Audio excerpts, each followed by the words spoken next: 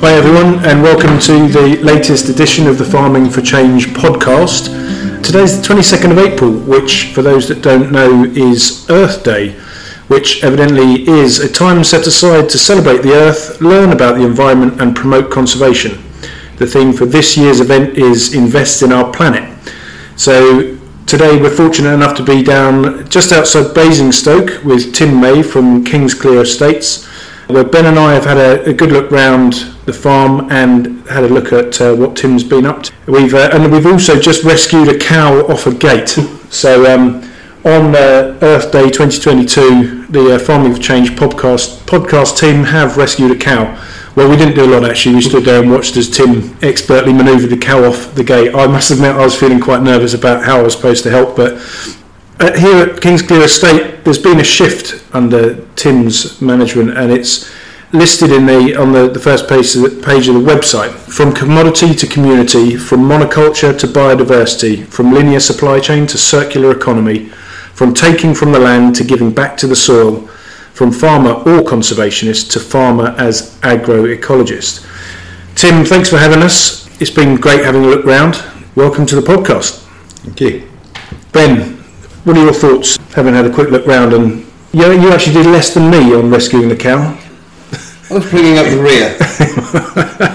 Very good, just in case of emergencies. Just in case things went awfully wrong. And what do I? My head's spinning because unfortunately Tim is more than leading a charge in a direction that I'm certainly heading on my own farm. Unfortunately, when we seem to get tours of these farms, I end up with far more projects to line up, and I think for me the dairy side of it and what you're doing, which is almost revolutionary, but almost going back to very traditional as well, all in one way, is something I'm incredibly jealous about. I thought it was absolutely phenomenal, but it was quite good to go around somewhere talking to you, Tim, and every now and then Ben would be saying, "Oh, X, Y, and Z," and you say, "Yeah, I've done that." And it's actually really nice to meet someone that can actually go head to head with Ben in terms of some of your ideas. I mean, we've been round, we've had a look at the mobile milking parlour, we've looked at plants, the dairy, some chicken sheds, all sorts of things around your farming. You're all organic here, yeah. And it's just brilliant. I mean, it's a fair sized estate, but you're trying all sorts of stuff, and we've seen quinoa planted. It's brilliant, and it's been really interesting. And you've also got some big projects, sort of landscape based, like wildlife ponds and all sorts of things on the go. So it's been a real pleasure to have a look round. Do you want to just give us a quick rundown? Obviously, I heard you on Radio 4 a while ago, so you're out and about and putting the word about what you do. So, Tim, who are you? Who am I? So, I don't know what everyone says, sort of classifies themselves as how many generations of farming they are, but anyway, I'm a fourth generation farmer, and down here in Basingstoke, like you say, we've gone from, I guess on the farm we've gone from being a mixed farm up until the early 2000s, and then we went into an all arable farm, and then I did a Nuffield scholarship in 2011 and realised we needed to get the grass back into the rotation, and so then I became a mixed farmer again, and I guess we kind of look at how we do our mixed farming a bit differently to how we used to do it. And I think our mixed farming used to be very in silos before, very sort of, we had a dairy and we had a pig farm, and they were kind of in their own little areas, and now after doing the Nuffield, after doing holistic management and all that sort of stuff, we realised how much we need to integrate all those activities much more. So a bit more of a true mixed farmer now, I like to think of myself as. You're not really a traditional mixed farmer, are you? In the way that you are mixed farming, that is the beauty of what we've seen today. I have the fortunate ability to go and see an awful lot of farms and visit dairy farms, and I have clients with dairy farms. Nothing I've seen that I normally see on dairy farms is anything I've seen today, and that's probably what's really quite blown my mind.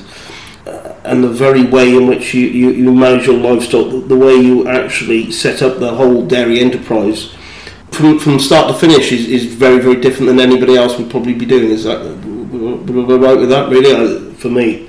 I think my kind of vision of a dairy farm, if you're going to see a dairy farm, is you're going to see a yard, and you're going to see massive slurry storage facilities.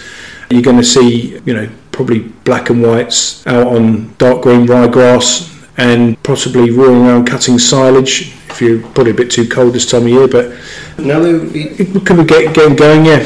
And come here, and the first thing I saw as I approached the estate was the mobile milking parlour. In our last podcast with George Hosier, he mentioned the Hosier milking bale, which they were looking at some time ago. So this is a new version, but not only are you doing the mobile milking, you don't have a yard that you're washing down and you have it, and all the issues around slurry and everything else. But it's the way you're doing it as well. Do you want to just talk us through? Yeah, I guess I suppose it all comes from the findings of the Nuffield, which was really about us having to farm in a way that was going to deal with the ever needing demand for growth in our businesses. So if to stand still, we've got to keep growing. People can debate whether that's right in economics or not, but it's the reality of where we're at. So, and in the commercial sort of commodity farming that we were doing, standing still and trying to grow at the same time, I couldn't find where growth was going to come in our arable farming model. It just wasn't going to exist. So what I saw on Nuffield was a whole lot of ways of gaining productivity through integrating more enterprises and through looking a bit more to what nature was doing and kind of working with nature and capturing more of that free solar energy we've got and doing all that sort of stuff. So it was going to end up being a much more diverse business that I was going to have to do. And quite early on the change of putting grass back into the system, I kind of realised that I didn't really have the mental capacity to deal with this level of change and interaction that was needed. So I sort of harked back to the Nuffield and saw a farm called Polyface Farms. It was the farm of many faces, as they call it, and realised that actually I needed to bring more people on the journey and to share that sort of that management, that problem solving sort of side of things. So so from the people point of view, we said, right, well, the share farming model, the model where we both pool our resources. So we've got land, obviously, we've got a sound business that has got an element of capital, we've got business experience of how to run businesses and that sort of stuff, but we probably haven't got an abundance of time to go and get new enterprises up and going. We haven't got as much enthusiasm as we could have to keep driving those new enterprises all the different time, and that's really where the share farmers come in, and we want them to come in and have their energy and exactly. That will happen. So that's kind of why we use share farmers.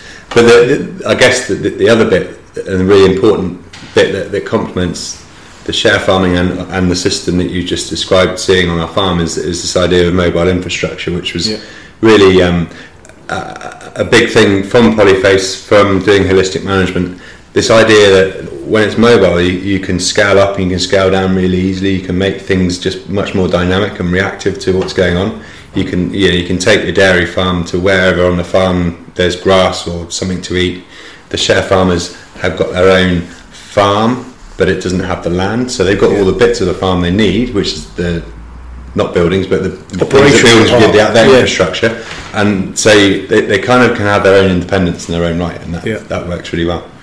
We were talking about earlier on how, and you mentioned it actually before this was a dairy farm before, and that you'd effectively have the fixed dairy in the middle of the farm, and then the fields around that would be the ones where the greatest fertility were, and everything grew best, and then the further you went from the farm, things got worse because you had effectively cropped that and brought it back to the dairy. So you'd kind of pinched it from one part of the farm and put it into another part because of this kind of disconnect between it's a mixed enterprise, but the mix doesn't go across the whole enterprise.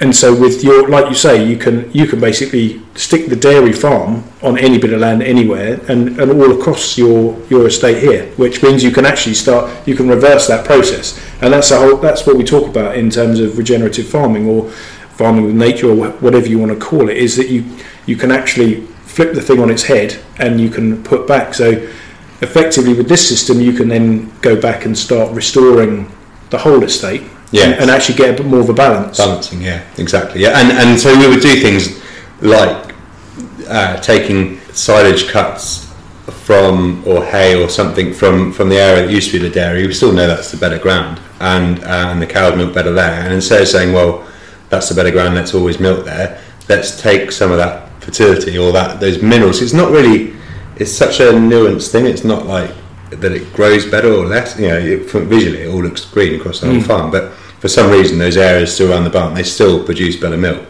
But instead of saying, right, well, that's where we need to produce milk, let's try and move that fertility and take it out. Yeah. And that's something that is quite important. It's funny though, because it kind of goes on the head of some of the permaculture sort of principles, which is all about the radiation from the house and having your most intensive activities done around the house and then radiating it out. Yeah. And we're kind of saying, well, we don't really want to do that part of permaculture. But then is that an issue of scale, do you think? In terms of, I suppose the question could be, can permaculture work on a few thousand acres? I can't see why permaculture couldn't work on a few thousand acres, but I think maybe that then that scale comes at a landscape level, and then you have you still have your riparian areas which are like, I don't know, up on the hills of Wales or somewhere, and so if you look at the whole of a landscape as a permaculture thing, within our ring fence, I guess we're kind of a bit different to that. We talked we talked earlier on about other livestock that have been on the farm. We talked about sheep, and they're not here now. The interesting thing is about this whole thing about reintroducing livestock onto land is that with it comes an element of a certain cows on gates, the phone ringing. We were delayed recording the podcast because the phone didn't stop ringing, and because you have, what did you say, 17,500 cars a day passing the yard here. Probably hear most of them. But this whole mobile thing, about how you move things around, and actually a lot of your kit, you were saying, you just hook it up onto a trailer, onto a chassis, and you are pretty mobile around the whole place. I suppose whether it's permaculture or regenerative, we need to find ways that we can actually put things back, whether it's fertility, functionality, nutrient cycling, whatever we want to call it. But it's interesting to see it on a level, because you've got how many, 400 cows? 450, 480 odd cows out there. Yeah. I was going to bring the dairy a little bit back into focus here. I think trying to give people a vision of how it is, almost paint a picture of how you have 400 cows, but you don't milk them twice a day or even 3 times a day, do you? You milk them very differently. And I think if we could just run through how often in the season of milk and things like that. Very different than what everybody thinks, and this is what gets me very excited about what you're doing, really. And I think so it's a spring calving herd. I'm probably going to get some of the details wrong, because Ollie, who runs the dairy, is the person that manages it, and that's the beauty of share farming, is he specialises in doing that, and I specialise on the other bit, the whole business running. So Ollie runs a spring calving, which means that the cows calve in March, and we try and keep that down to sort of 6 or 7 weeks. I'd say 480 odd cows calving in that time, and then the cows milk up until sometime in December. We don't put a fixed date on it. If it gets cold and wet and muddy and horrible, and the cows are a bit annoyed with being milked, and the people are being a bit annoyed with being milked, and we don't milk the people. That's good. That's a new enterprise. But so the people are annoyed with doing the milking. It's a bit flexible as to when we end.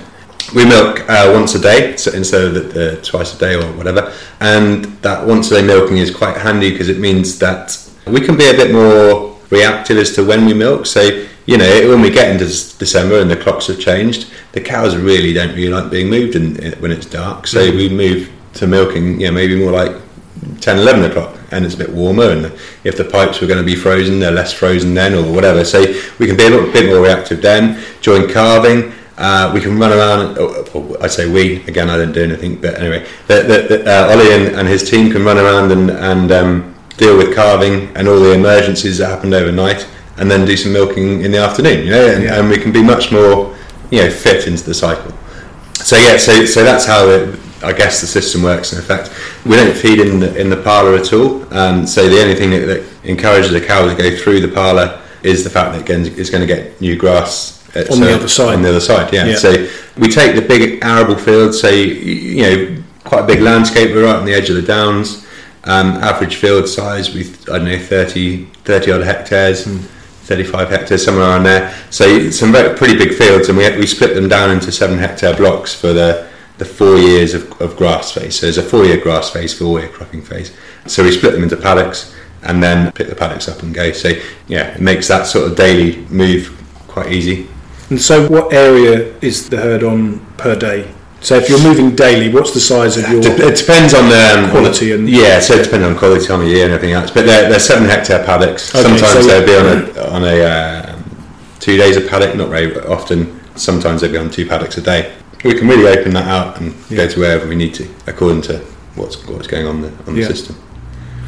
So when we had a look at it, effectively the parlour is a herringbone parlour, basically on a trailer, and then you've got a lorry alongside a tanker there, and the plant room, the plant room that goes with it. Stuff. Water, you've just got above ground pipework around the estate that you can move as you need to. Mobile troughs, weren't they? Mobile troughs, yeah. So and as much as we can have mobile, the better, really. Yeah.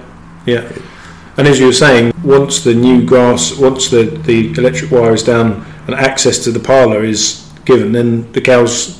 they come in the morning, So because they're being moved every day and they get moved every day as a young stock, you just call them through the gate, and then because they've been used to being called, you call them to wherever you want. And it kind of... So I can remember milking, when we used to milk our cows, there was 500 cows in the shed, and it was a 9-a-side herringbone parlour, and we used to do 500 cows through that.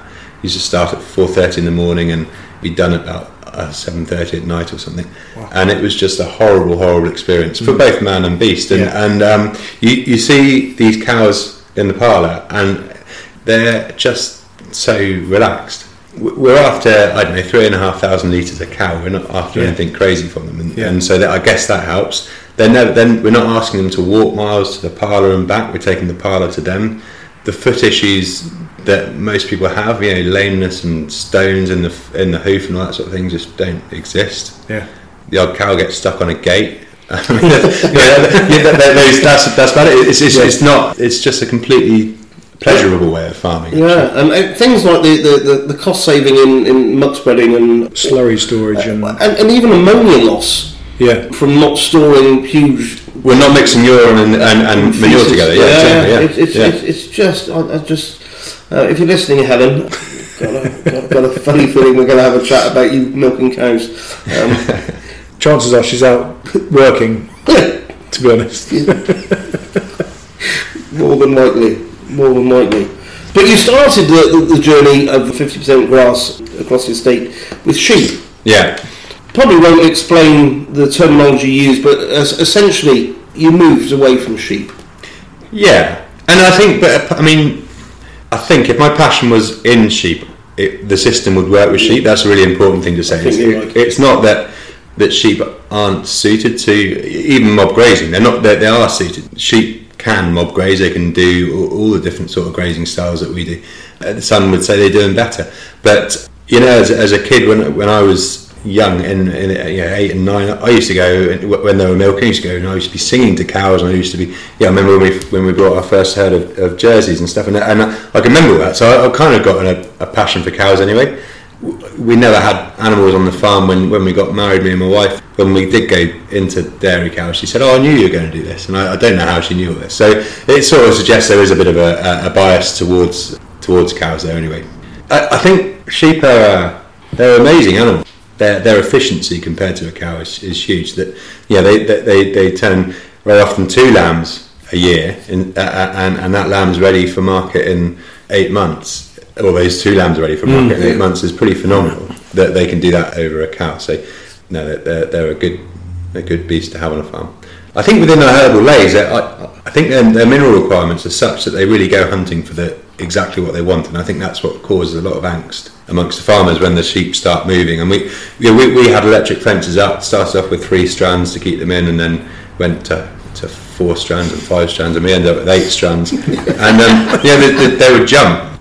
People wouldn't believe Ollie, who now runs a dairy. He's got his own sheep, and he'd keep his Romneys in with a wire, sometimes with 2 wires, and for some reason they just jump here. And I think that might be indicative of soil quality and years of arable farming on the land. Which when we talk about soil health, I know we're sort of moving on a bit, but I don't think we actually see that we've got bad soil health until you've got better soil health. And I think that the sheep wandering is possibly if we grazed it, we would know as well if we were the grazers. I think because they're so close to it. Yeah. I certainly see there's seasons when sheep are much more prone to wander and that's typically the beginning of spring when the sweet grass is out and you can smell it, and it's all an indication that sheep aren't happy where they are if they're getting out, and I think that's one of the things that I've observed that's probably a sign of a system that needs more work. Yeah. And it all takes time, right? It's a bit like you said earlier on, you've been working on the systems for 5 years and more, 5 to 10 years probably, right, and it's just you learn a bit more every year. Every field that you go across at the next time, you're learning a bit more about how everything functions together. We're learning, I guess, or becoming more aware, I suppose, of practices and things like weaning land off things like the chelation effect of Roundup and things like that. It does take time. And I didn't even know that was happening, and as I've learnt more and discovered more, you think, oh wow, okay. It feels, a lot of this feels like just pulling on that thread, doesn't it, on a slightly threadbare jumper, and the more you pull on this whole thing, the more the jumper falls to pieces. We were talking earlier on about this and about the sort of the change after your Nuffield from the conventional way you were farming before and then the journey that's brought you to where you are now. And one thing that was really interesting is that you said, I just didn't like the way I was farming. I think it was you said, I didn't like the way I was farming, and very few people do. And I think there's very often in farmers that are close to the land, probably not as close as they used to, but that really rang true with me because we're not in dairy or arable, we're fruit growing and bits and pieces, but I just didn't know how else to farm. I didn't like the way we farmed, and I didn't know how to make the change. I think this is what we were talking about earlier on, and Ben, this is I know we've talked about this before, but you described it as, I want to change the way I do things, but I don't know where to start. And it was that piece about what's step one and what does step one look like, because it's not easy, is it? A bit like we were saying. Why don't we ask? Where's step one for you? Yeah. Well, did you just come home from Nuffield and go, right, the whole of this 50% is going into grass tomorrow? Yeah. Or I did. You did. That's awesome. That's what you call a big step. Yeah. I suppose, go back, so at university, crop science. Where did you study that? At Harper? At Harper, yeah. But I'm sure it would be the same anywhere, but crop science was, 2 fungicides and some insecticides, and that's what growing crops. How do you kill this weed? No one ever said that you need that stuff because the system's broken, not right. No one ever said why. They just said, this is the ingredient, system. That's how you grow a crop. So you can't blame anyone for not thinking differently or knowing differently. I mean, and all the stuff I've done, I've probably found it on YouTube, I think, and just worked from there. And not much of it is new. I suppose that I've put it all together, but the actual individual bits, we're not. It's got to be in context for your own situation, isn't it? Yeah, exactly. Context is a really big thing. So holistic management course was really good. So starting off with that context is a really good reminder of that. What is it we're trying to achieve? So I'm not worried about what my neighbours think too much. We had our first direct drill in '96. We had mounds of straw where it got raked up behind the combine where the chop didn't work and all the rest of it. Neighbours coming around and say, "Oh, I could never do that. It looks a mess." And we that's kind of I grew up with that. I came back to the farm when we'd already been doing that, so I didn't know much different than farmers ridiculing us. So that was kind of that's how that goes. So it wasn't hard to upset farmers even more. Upset the apple cart. So I did a budget. I did a 5-year cash flow budget to prove that putting the sheep in the system could work. We have, as a limited company, we have a board meeting, so board of directors, and I had to explain to them what I was trying to do. And I remember one of the directors saying, well, the biggest thing you've got here is a passion, and if you the reason it's going to fail isn't passion, and if you've got passion, it's probably worth just being able to get on and do it. I was young enough. That's the other thing. So Succession was right. Mm-hmm. I was in my early 30s when I did the Nuffield, and so I was young enough to be able to take a change. The business was able to sustain me. Yeah. Getting something wrong and then right again, and my stage of life. I didn't have kids and loads. I did have one kid, but I didn't have all the financial pressures that the kids cost and all that sort of thing. And time pressures as well. Yeah, all that sort of stuff. So there's a lot of things that were right that enabled me to say, right, I can get on and do this stuff. I'll just jump in there. Do you think that is something that needs looking at more in British agriculture? We did have a chat as we were driving around about ageing population of farmers and succession and young, keen people. And I do find disparities across the UK where there's certain areas where, unfortunately, almost grandfathers are still running the farm, and father and son are chomping at the bit to get going. And yet you put the importance of being young and enthusiastic and having that, which I totally agree with. I just thought I'd ask your opinion of that, really. It's sad, but I think it's a sad fact that some of the most dynamic farms are where, unfortunately, the generation before died and left a son or daughter at like 25 or 21, or you get a new entrant that's coming at that young, and those guys really, their farms are just completely storming away. And but if you think about change management, how long it takes to impact change on a farm, and I think 20 years is probably getting close to the right sort of number. So if you think you got someone coming in and get the reins at 45, if it's taken them 20 years after 45 to sort of understand how it all works, make it that whole system up and flying and running, and then maybe 5 years of enjoying the fact they've got it there, and then all of a sudden they're in their 60s and 70s, and then the next generation's then 45, and that's a snowball effect that it takes that long. It's just a fact, it takes that long to happen. So it's a thing, and it would be lovely if there was more youth. I think the share farming is quite a nice way of getting youngsters in. I think the other thing is actually you see that once it's happened once in that generation sort of chain, that the early succession seems to happen more often, because I suppose farming, you're quite often you're asking yourself lots of questions. You're thinking, well, what if, and after 20 or 30 years of doing that, you either know the answer or you don't, and you stop asking. And so if you can have that time spell younger, which is what happens when you've got an earlier succession, it then leads to itself. So where do you see your children at age in your successional plan?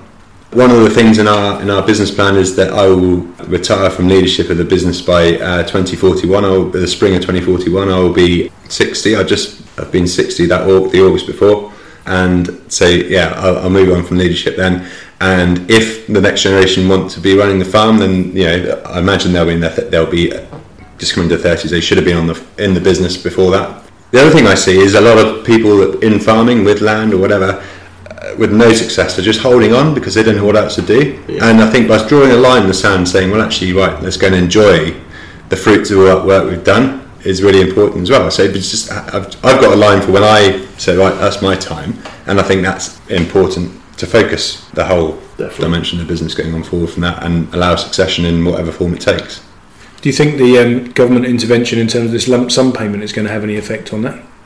No. I don't think so. No, it's all about grey matter and emotions, isn't it? It's got nothing to do with money. Yeah, I think that's it's money. Yeah, you could sell the farm and have money. It's not. Yeah, of course. yeah, that's right. So I'll ask the next question. Go on. You were all arable. Obviously, you came in and put 50% grass down, which means we've still got 50% arable. Mm-hmm. Do you want to talk us through what we saw some amazing things you're doing in the organic side of farming, and certainly some of the things you're trying, quite revolutionary, should we say? Mm. Perhaps you'd like to just talk us through what you're seeing and what you're doing, and frustrations as well. I think we had a brief chat about 30 kilos of nitrogen might be useful. Yeah.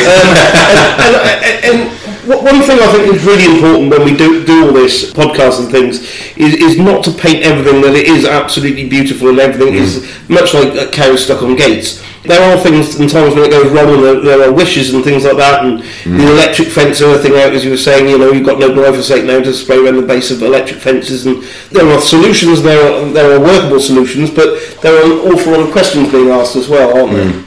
Yeah, I think the biggest thing that's sent me to counselling after through this process was, I guess, sort of 2 or 3 years in, I went through. You go through this sort of in change management. You go through like a bit of success, and you get into a pit of despair, and then you start to thrive again after that. And that's a sort of a standard sort of change management graph that you could show, or a model they could show. And I think that one of the things that you find in a lot of the storybooks and the podcasts and everything else is that change journey, that pit of despair area, is not discussed enough. And it's something that I really try to, whenever I do talks, is to really talk about, because it's there, and there's got to be a lot of support for that change. It's a big emotional time for everyone involved. So that's the thing that you asked me about arable crops. No, I think that's great. and funny enough, what's really quite incredible, the pit of despair, I haven't heard that terminology, and it's very good.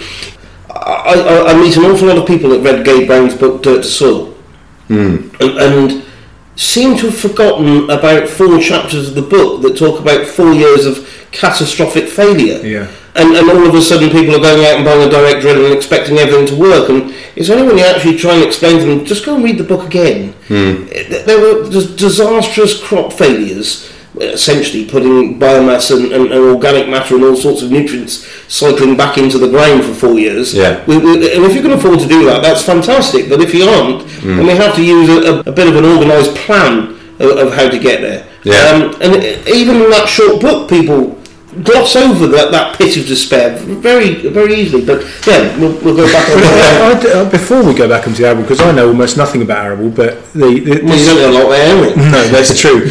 But what I find interesting about this whole thing is that when we were talking earlier on about not liking the way you farm, but not knowing how to do it differently, and then you do decide to do it differently, and ultimately you find yourself in the unknown to a certain extent, and so the effect of the change, it kind of, in some ways, the way I've found it is that it questions your sense of self in some ways, because you've always been a farmer, and then all of a sudden you're sort of taking a dim view on the way you used to farm, but and it's then how you transition out of that. And but then try like being an arable farmer, an organic arable farmer, driving around seeing all your neighbours' crops drilled to perfection, not a single plant out of space, and then at harvest time, or just before harvest time in June, the fields just a beautiful sort of gold, blue. Well, yeah, before that, when they're this sort of bluey green colour. I said I didn't know. Heads everywhere, and the blooming, and you're like, and you drive to your crop, and you're like, oh god, and then there's a global war situation on, and we've got to feed the world, and you see their crops, and you see my crops, and you're like, hang on a minute, that challenge is there for me, all the time, and it's I don't think I'll ever go away, but you can probably rest assured that the people eating your food have got a better chance of survival than the people eating the highly processed, high protein white. Yeah, you got to hope so. Yeah, but it's very visual, isn't it? It's very visual, yeah. And those differences, those nuances, and how you eat and how you do all this sort of stuff. They're long, drawn out processes. They're not an overnight. I've eaten that, so now I'm going to be ill, or I've eaten that, and now I'm going to thrive. You don't see it. No, it's very Yeah, is it chronic or the other one? I don't know, one of these. Chronic anyway, acute, one of the acute, neither of them are good. No, but that was quickly one of those two. But sorry. No, it's absolutely right. So, what crops are you growing? Yeah. So we've split the farm into 8 cropping blocks, effectively, and so 4 of the cropping blocks are grass, and then every year one of those cropping blocks comes out of grass, goes into crops. One of the crop blocks is undersown to grass and goes into grass, so that's kind of into herbal layers as opposed to grass. So that's how it works. So we always have a spring crop after the grass, because we've used the grass that winter for the cows to overwinter on. So there's normally a level of compaction and that sort of stuff. So spring crop, I generally go for something. If I've got to plough the ground, I'd try and go for more of the niche crops. So I go for like the quinoas or the the linseeds. I've got some lupins in this year in the first year crop. I've got some spring oats in as well. But generally the crops that need the cleaner ground and a higher value, that they're going to benefit from the more fertility. That's what I do in the first year. Then I'll go for a winter crop after that, and kind of basing it mainly around winter oats, because of having that 4 years of grass and the other crop. I can then have a gluten-free. I can hit the gluten-free market in oats, which is a bit more lucrative than conventional crops. And then I might go into a wheat, and then I'd go into or a spelt or something, like that sort of thing. And then I go into a spring crop again. I don't really know what that would be until the year, but it'd be a spring crop. It might be another spelt or something like that. So it's not very fixed. It's taking opportunity of what's going on in the market and how early we harvest or whatever. We'll always undersale our cropland with clovers and we've done clovers and plantain and chicory this year. We've undersown just because I managed to harvest that seed and it was available. But I kind of don't see the point in trying to put cover crops in after harvest, because it's normally too late here. So I go through and put them in sort of April, May time, get them in. I can deal with that level of green underneath I use a swather, so quite often I'll swath there. If there's too much green in amongst where the harvesting zone, if you like, where the head is, I'll go through and swath and then leave it in a row for a couple of days and then pick up with the pickup header. So that's how I kind of do the cropping. Yeah, and you said the swathing, in actual fact, taking 2 lots of 21-foot rows, putting them together, made combine efficiency work better, thrashing. Yes, exactly. Actually keeping these modern combines going, fed. And we do try and, so I've got a carryover. So when I was doing the arable farming, I was combining 3,500 acres with one machine, and I was, working all the summers, all the days it wasn't raining basically throughout the summer.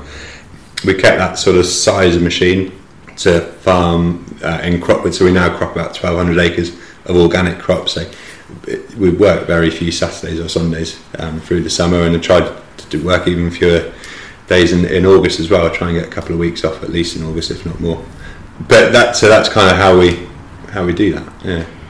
Yeah, I think you're certainly striving better as a work-life balance than certainly I am currently, and it's something I need to start focusing on a bit more. And I admire the fact that you're of a generation that's very much changed in the way that there's the generation before us always felt it was vital that they were on the farm at least 7 days a week, and it's certainly working at least 8 hours it was almost a macho thing. And I do think I certainly admire the fact that in an ideal world you would take August off with your children whilst they were on some holidays, and I think that's absolutely brilliant. Yeah.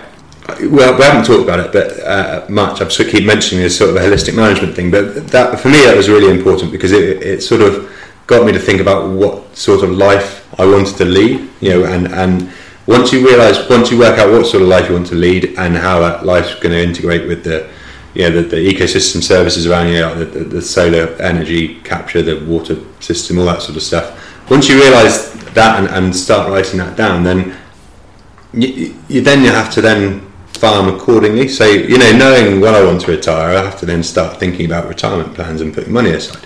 Knowing that I want to have all this stuff, I have to then think about which crops I grow and how I set the farm up to allow that to happen. And I guess starting off with that initial why and that initial reason to start with is actually a really good grounding point to then judge all the decisions you're going to make from then onwards.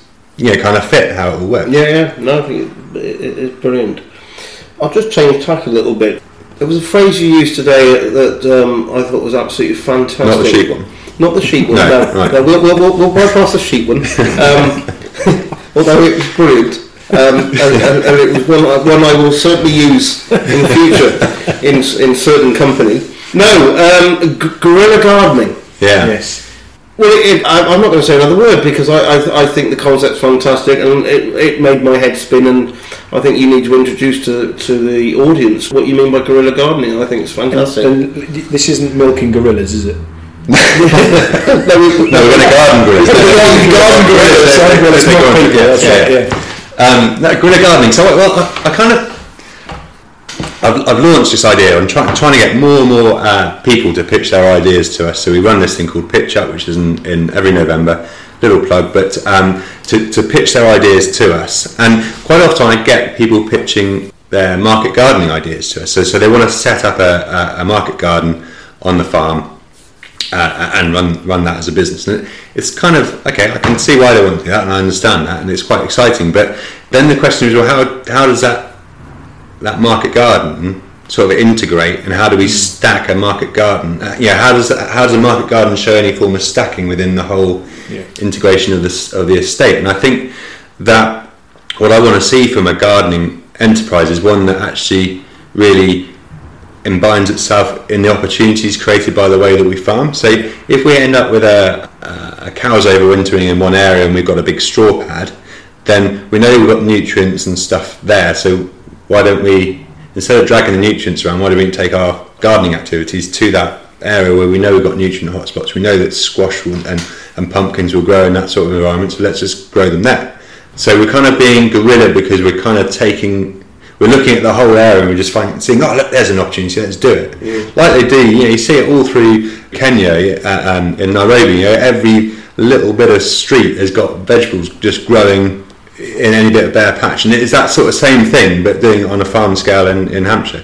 That's the kind of concept that I can see in guerrilla gardening. I don't know, it might even be, I bet if we type it into YouTube it'll be there, and it's not new at all, but I do it constantly.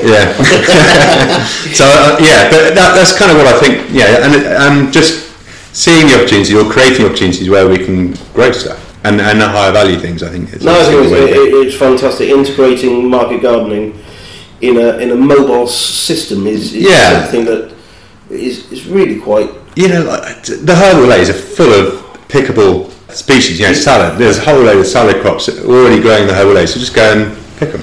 Do you want to, should we have the Wikipedia for guerrilla gardening? Go on.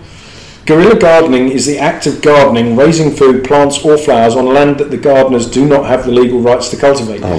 Such as abandoned sites, areas that are not being cared for, or private property.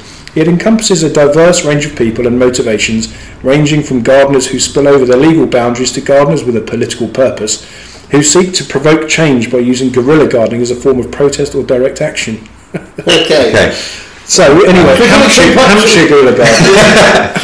Chimpanzee farm gardening. Yeah. I was thinking like the guerrillas, like the guerrilla army groups. That's the guerrillas. Yeah. So that's kind of what we're trying to do. Yeah, no, I think it's you just adapt it for Middle England. It's just like done there. It's a more polite, gentler way of guerrilla. Let's really knock on my door before. Let's do this. Let's do it by agreement. By consent. Guerrilla gardening by consent. Yeah. But I guess it's more. I guess the other way I look at it is it's kind of low range or free range gardening or something like that. Nomadic gardening.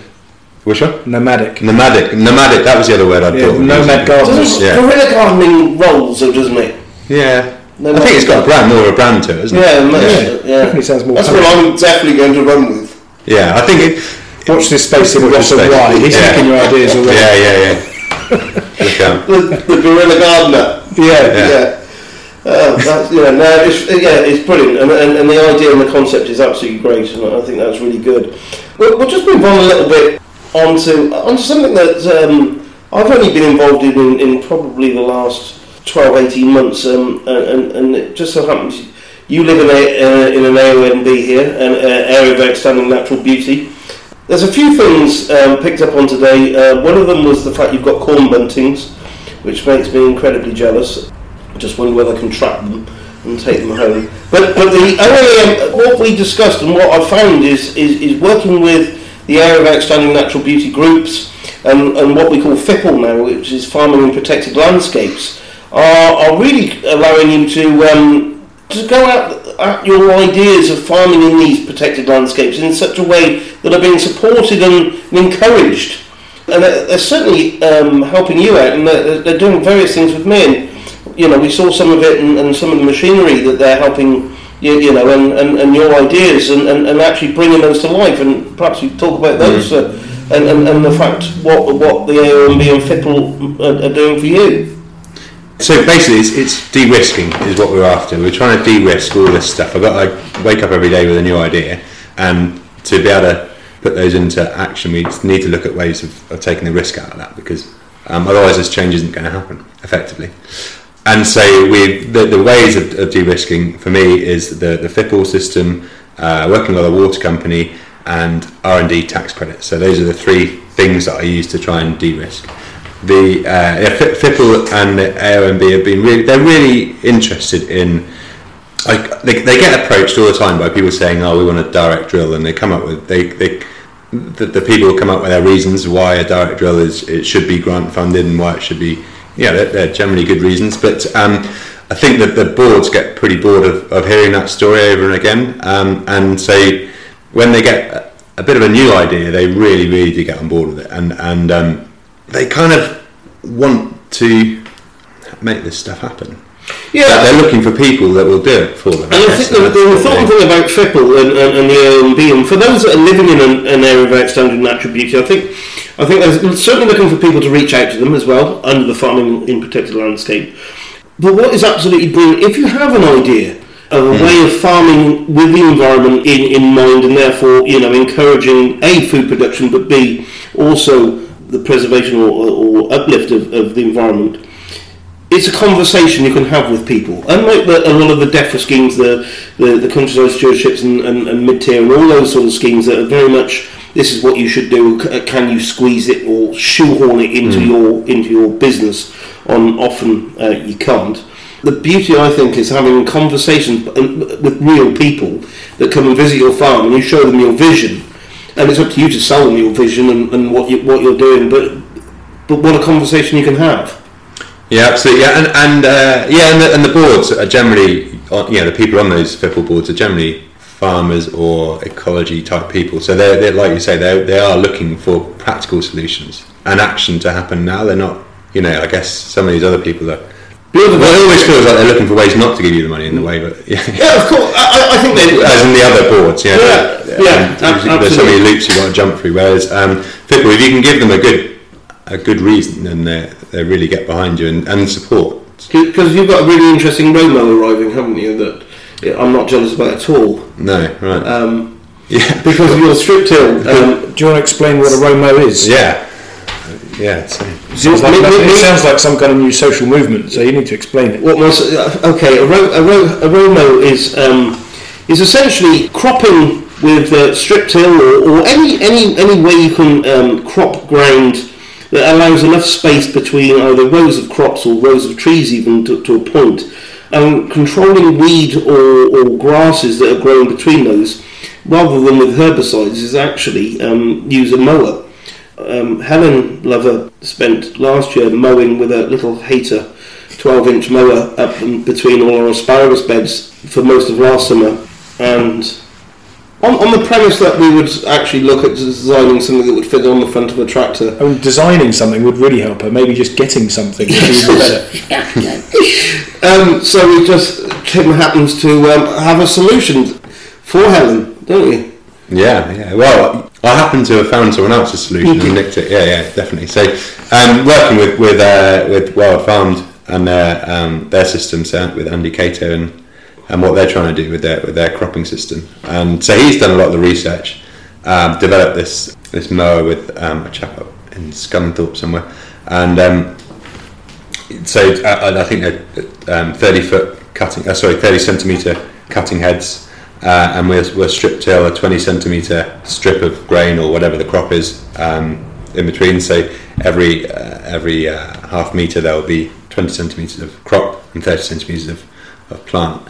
On paper it sounds very interesting and very exciting, but the concept still needs to be proven really. So, and that's where FIPL will come in really handy, because they decide they want to back this. They really are after these sort of ideas. They can see the benefits of having that continuous pasture, that continuous green cover in the soil for helping out the water. It's mainly water, but we'd go and talk about soil carbon and sequestration and all the rest of it. But I suppose the thing they can grab is water.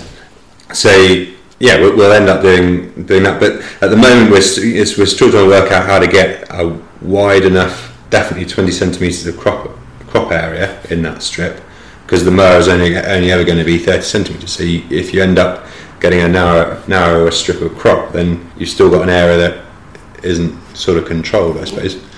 Yeah, so it's going to be very interesting to see how that develops. But it needs all those mechanisms in place. And then when we start thinking, so the standard way of putting these strips in would be to go straight up and down a field.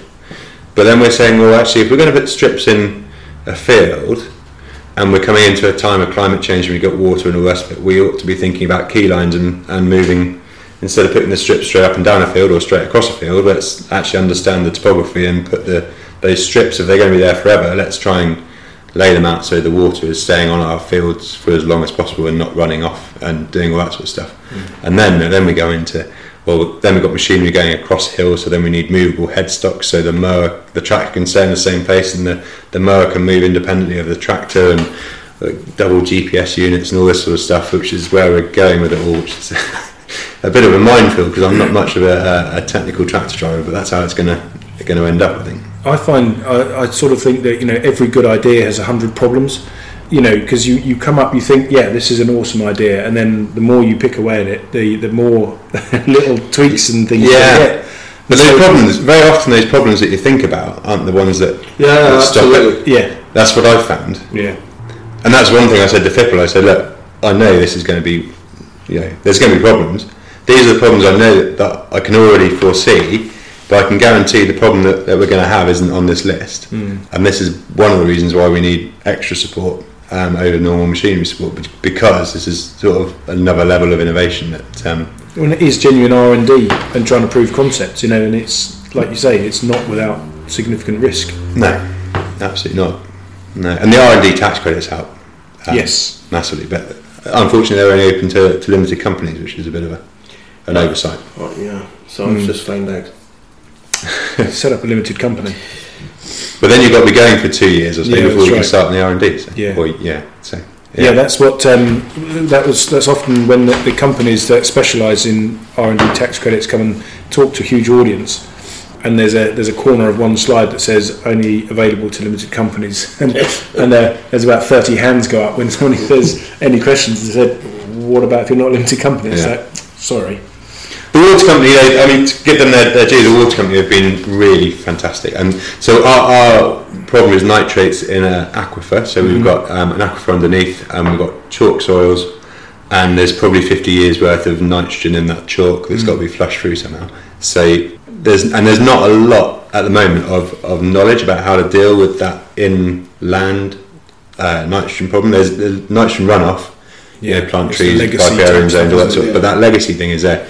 There's a whole new ball game, and so because when you look into it, the water companies deal with it by bringing basically cleaner water from elsewhere and blending it to get down below maximum levels of nitrate in water, isn't it? Well, here they've got a denitrification plant. Right. Okay. Yeah, which is very expensive. Yeah, and say in our catchment, and so by putting that in, they're almost saying, well, for the next 50 years. Even if we stop doing anything now, we're still going to have to run that plant, that really expensive system, and there's got to be a more interesting way of doing that. Yeah, maybe some ponds with some ducks and ponds. What did you call it? Quaquiculture. Quackaponics. Yeah. Quaquiculture, quackaponics. Just very quickly, we've got a couple of minutes, Ben. But quackaponics, talk us through it.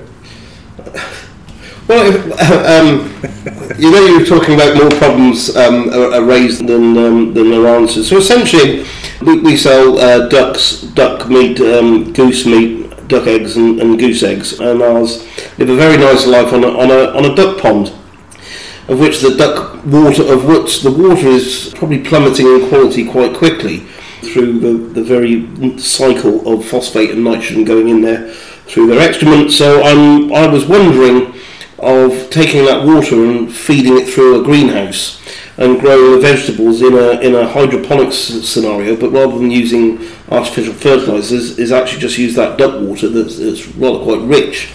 Number one, clean the water by the time it returns, and number two, taking that and growing vegetables for the shop, for the family and that sort of thing. We are in phase one at the moment, in so much as just thinking about it. No, I've bought the greenhouse, I've got a duck pond. It's when you start thinking hydroponics should be rather quite simple, and then realising there are about 15 different methods of either flood and drought, and then there's all kinds of different media in which you can grow them on and in. And Helen will crack it though. what I will guarantee is there will be about 9 different hydroponic systems available for sale rather quite quickly, because I guarantee I will try the 9 that are all fail before I hit the one that I should have realised to getting. So unfortunately, my R&D is generally, after reading and reading, is jumped straight into failure. Very well done. But you got to fail. Absolutely, it's the only way. Just keep failing. Absolutely, learning as we call it. Yeah. I think we should call it failing and just embrace it. Yeah, I agree. So Tim, you're obviously you've got your retirement plan sorted out. What's in the pipeline for the near future, near to medium term, before you hang your boots up? So, well, we've got 2 share farming agreements in at the moment. We've got another one just starting up through our last round of pitch up, and I want to see, by the time I retire, I want to have 20 plus enterprises on the farm doing their things, all integrated.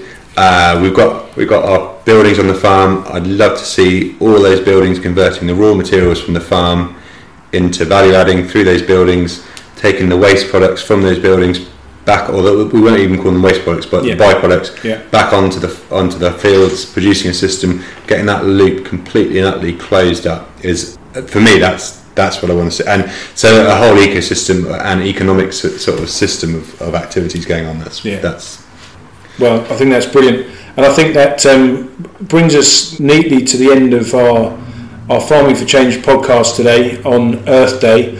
It's been brilliant. Thank you very much for your time. It's Friday afternoon. You've been a great host, and it's been really good chatting to you. And so, wish you all the best, and we'll be keeping an eye on it. And as you say, pitch up in November, you say, to try and keep all these expressions of interest. If there's any budding guerrilla gardeners out there in the Hampshire area, then obviously get in touch and then see what's going on. But thanks to everyone out there for listening. We will be doing another one fairly soon over in the West Country, your way, I think, Ben. Yeah, Monmouth. Yeah, Monmouth. Yeah. So keep your eyes out for the next one, and we'll look forward to speaking to you soon. Okay.